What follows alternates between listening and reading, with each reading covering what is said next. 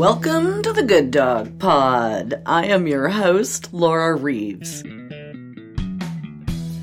Here at the Good Dog Pod, we are all about supporting dog breeders and responsible dog ownership.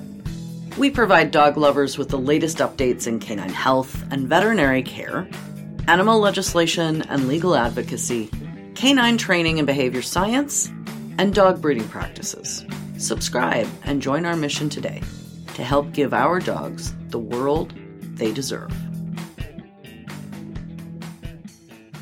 Welcome to the Good Dog Pod. I am your host, Laura Reeves, and I'm super excited to be joined today by Assistant Professor of Behavioral Medicine, Dr. Leanne Lilly.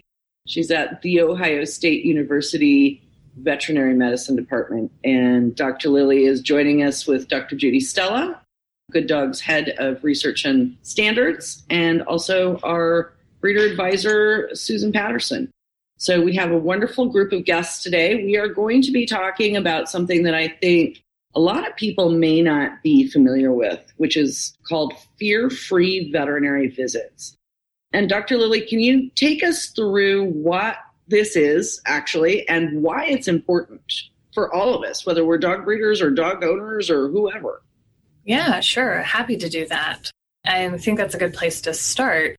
So Fear-Free it's an incorporated program that actually has a lot of different fingerlings: fear-free veterinary visits, fear-free happy homes, fear-free shelter.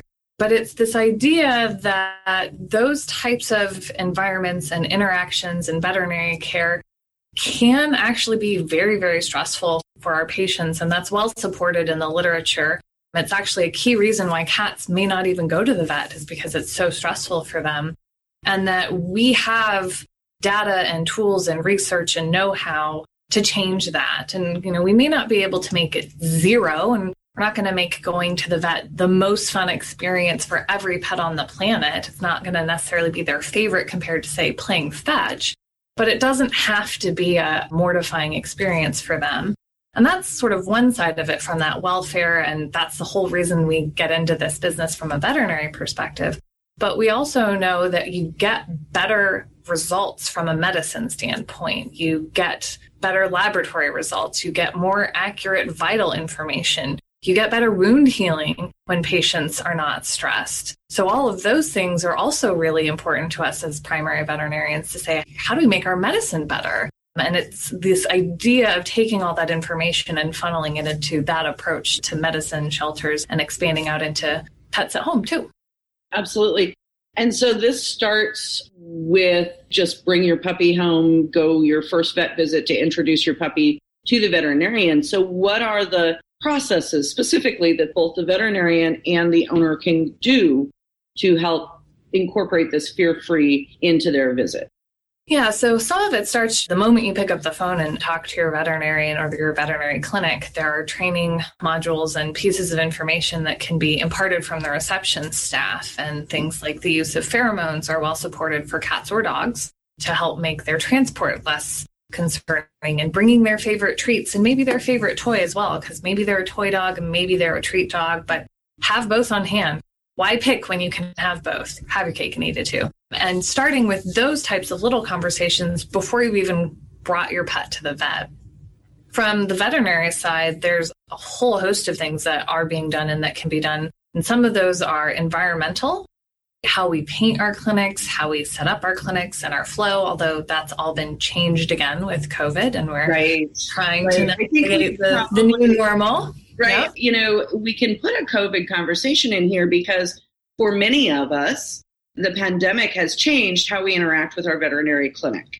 We're not able, in many cases, to even go in with our pets.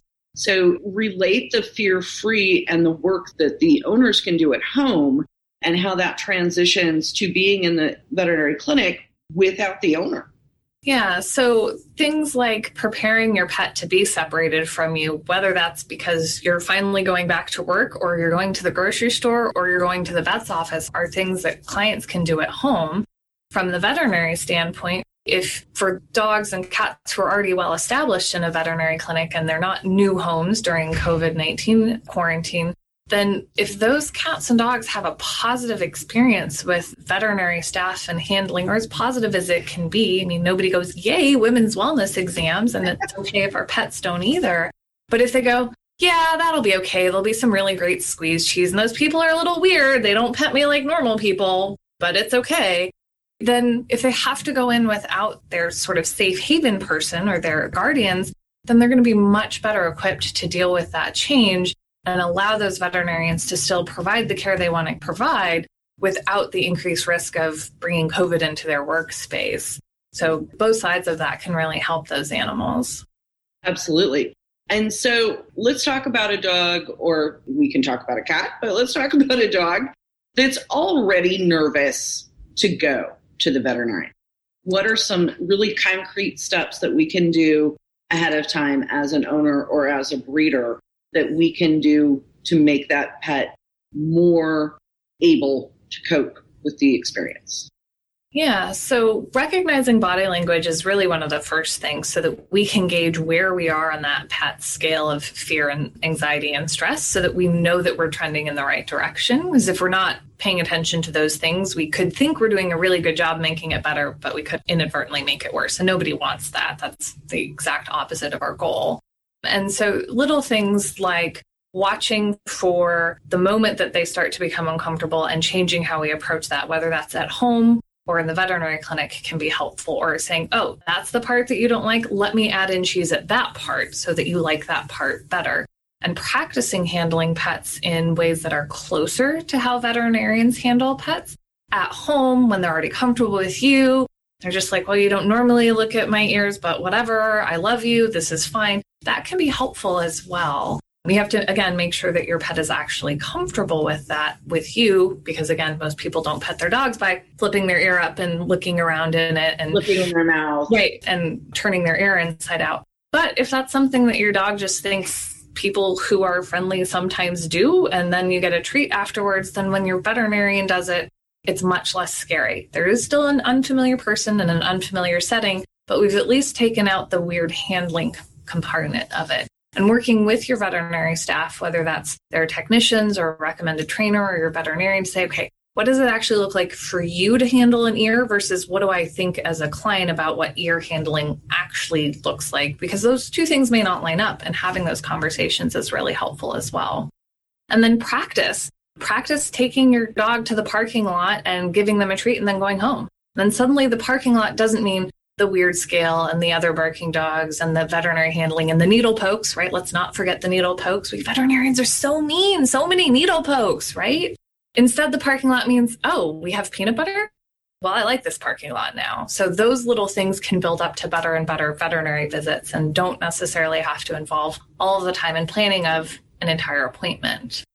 From a breeder perspective, as I prepare my puppies to go home, the last 2 weeks, for me, the 6, 7, and 8 weeks, I do a lot of socialization, a lot of handling. And so it sounds like you're encouraging breeders to incorporate, look at your puppy's mouth and, ooh, yay, a little bit of peanut butter on the finger, or check the puppy's ears. These are things we would normally do, but to incorporate it into our handling and then work with our new owners so that they kind of do this continuity of exposing and handling that the veterinarian would do in order to help make everybody more fear-free. Did I hear that right? Yes, absolutely. And that is a great point, right? This can start before the veterinarian. This can start before the long-term home, which is kind of cool. We certainly incorporate exactly what you've just discussed into our puppy socialization classes, but it doesn't have to start with us. It can start before us. There's no reason it can't. And the earlier you start and the more positive it is when you start, the better it is, because you never get a second chance to make a first impression. And that's true with our cats and dogs too. Dr. Lilly, talk a little bit about, we've talked about this on other podcasts, but let's talk about those fear imprint and those early days that we can do so much, what Susan was just talking about, as breeders with our puppies. Love to.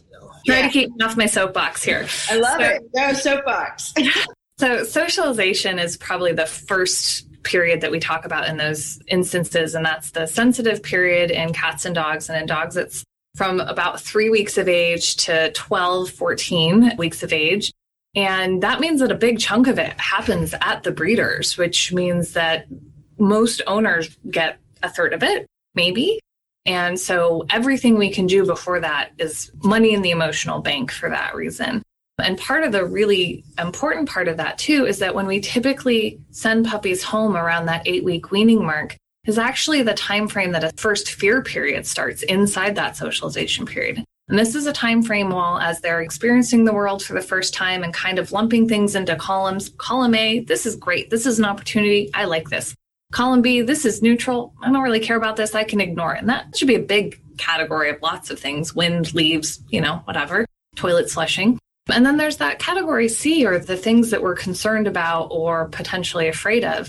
And when things get placed into category C in that fear period, you're much more likely to get broad sweeping generalizations. So it's not just exactly that one person with glasses and a white coat on that one exam table in that one veterinary hospital in that one day. It's people wearing white coats in strange places are suddenly now all scary. And so anything we can do to hedge our bets against that from before those puppies go home or before those kittens go home is a good idea for their long-term welfare, as well as certainly for building resilience in those animals. Absolutely.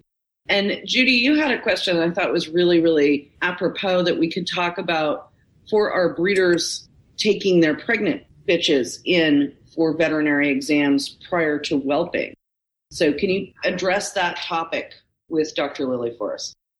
Yeah, so even before we get those puppies and we're starting socialization, things happen in utero. And so we want to minimize the stress. And I'm always talking about how do we, and then that's fear-free homes and how we're handling our pregnant bitches. But we do have to take them in for veterinary care as well. And sometimes x-rays at that last end of the last trimester. And so how can we incorporate fear-free to minimize the stress and protect our puppies even in utero?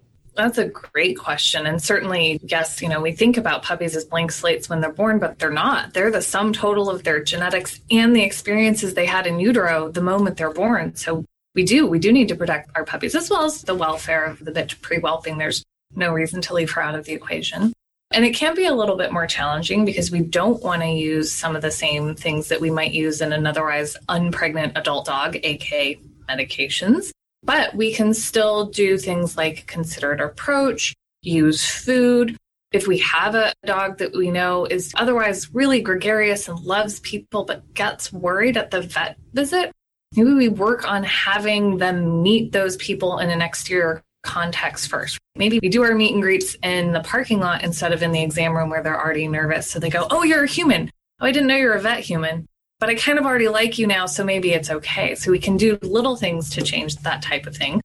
We can try and make x-ray tables more comfortable using padding and warming mats, right? Put a warm towel down before so the table's warm. Pull it out of the x-ray so it doesn't interfere with the images. But now you have a warm table instead of a cold table, right? Little things like that can help add to their comfort and their sense of relaxation as well.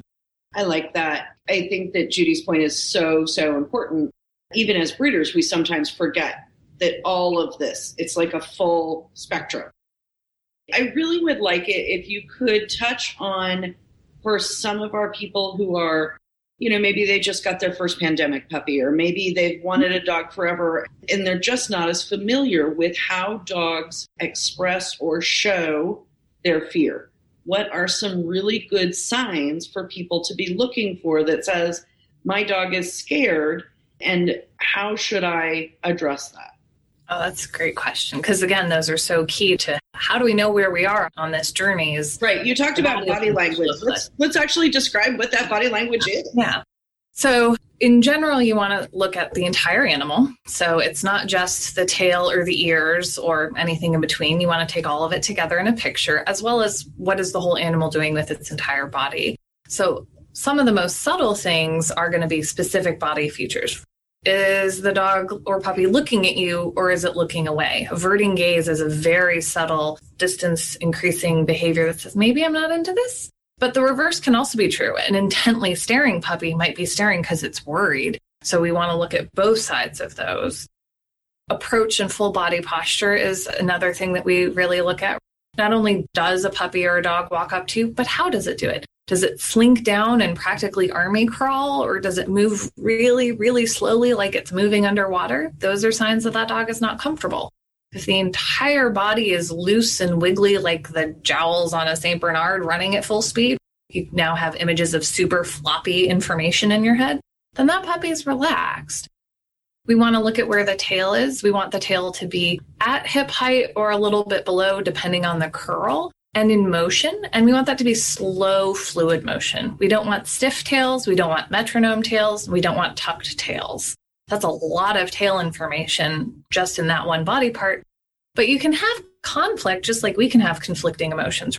If the dog's tail is in that ideal position and it's moving side to side and it's sort of level with the hips, but it's linking towards you in slow motion, you have a dog who's not really sure how they feel about this situation. And we want to take all of that information in.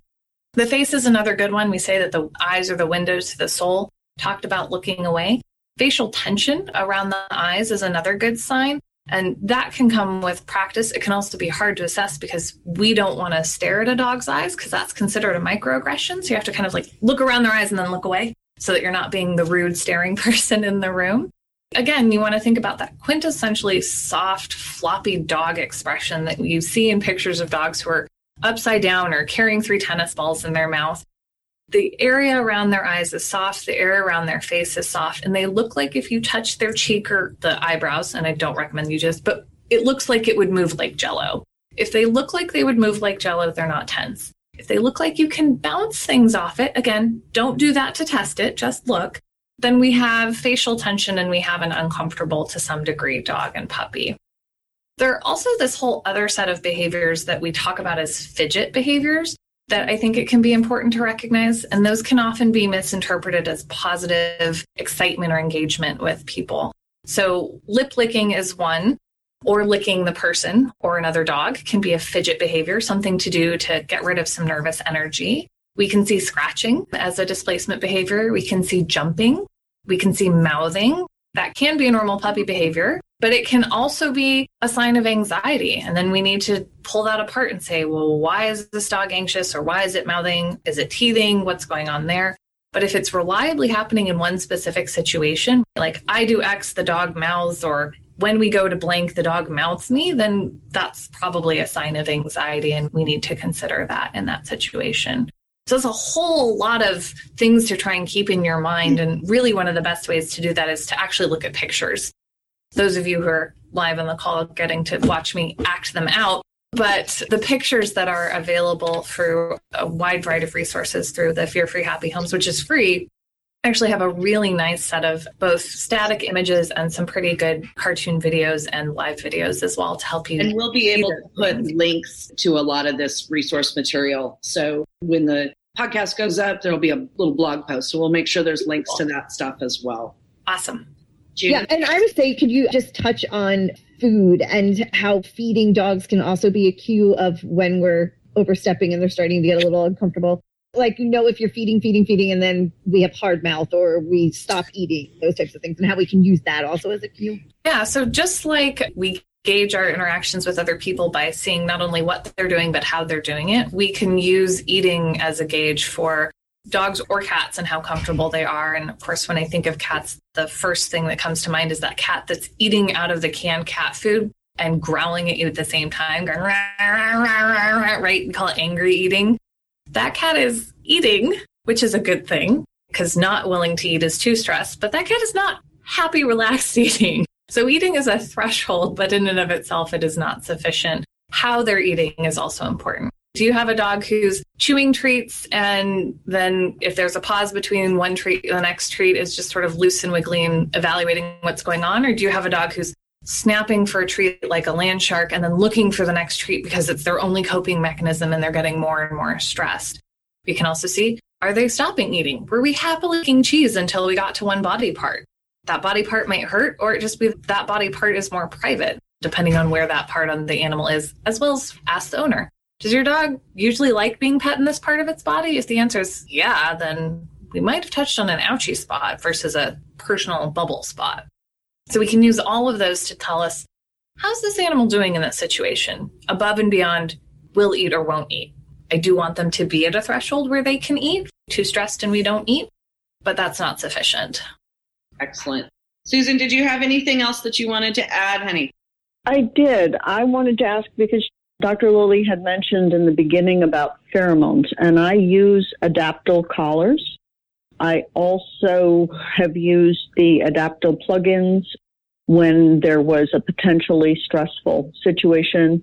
And I didn't know if rather than using a drug, if any of the stress-free, I think there's a couple of manufacturers who make the stress-free chews, what Dr. Lilly thought of those as tools for a dog who might just need a little more help relaxing in a situation. Sure.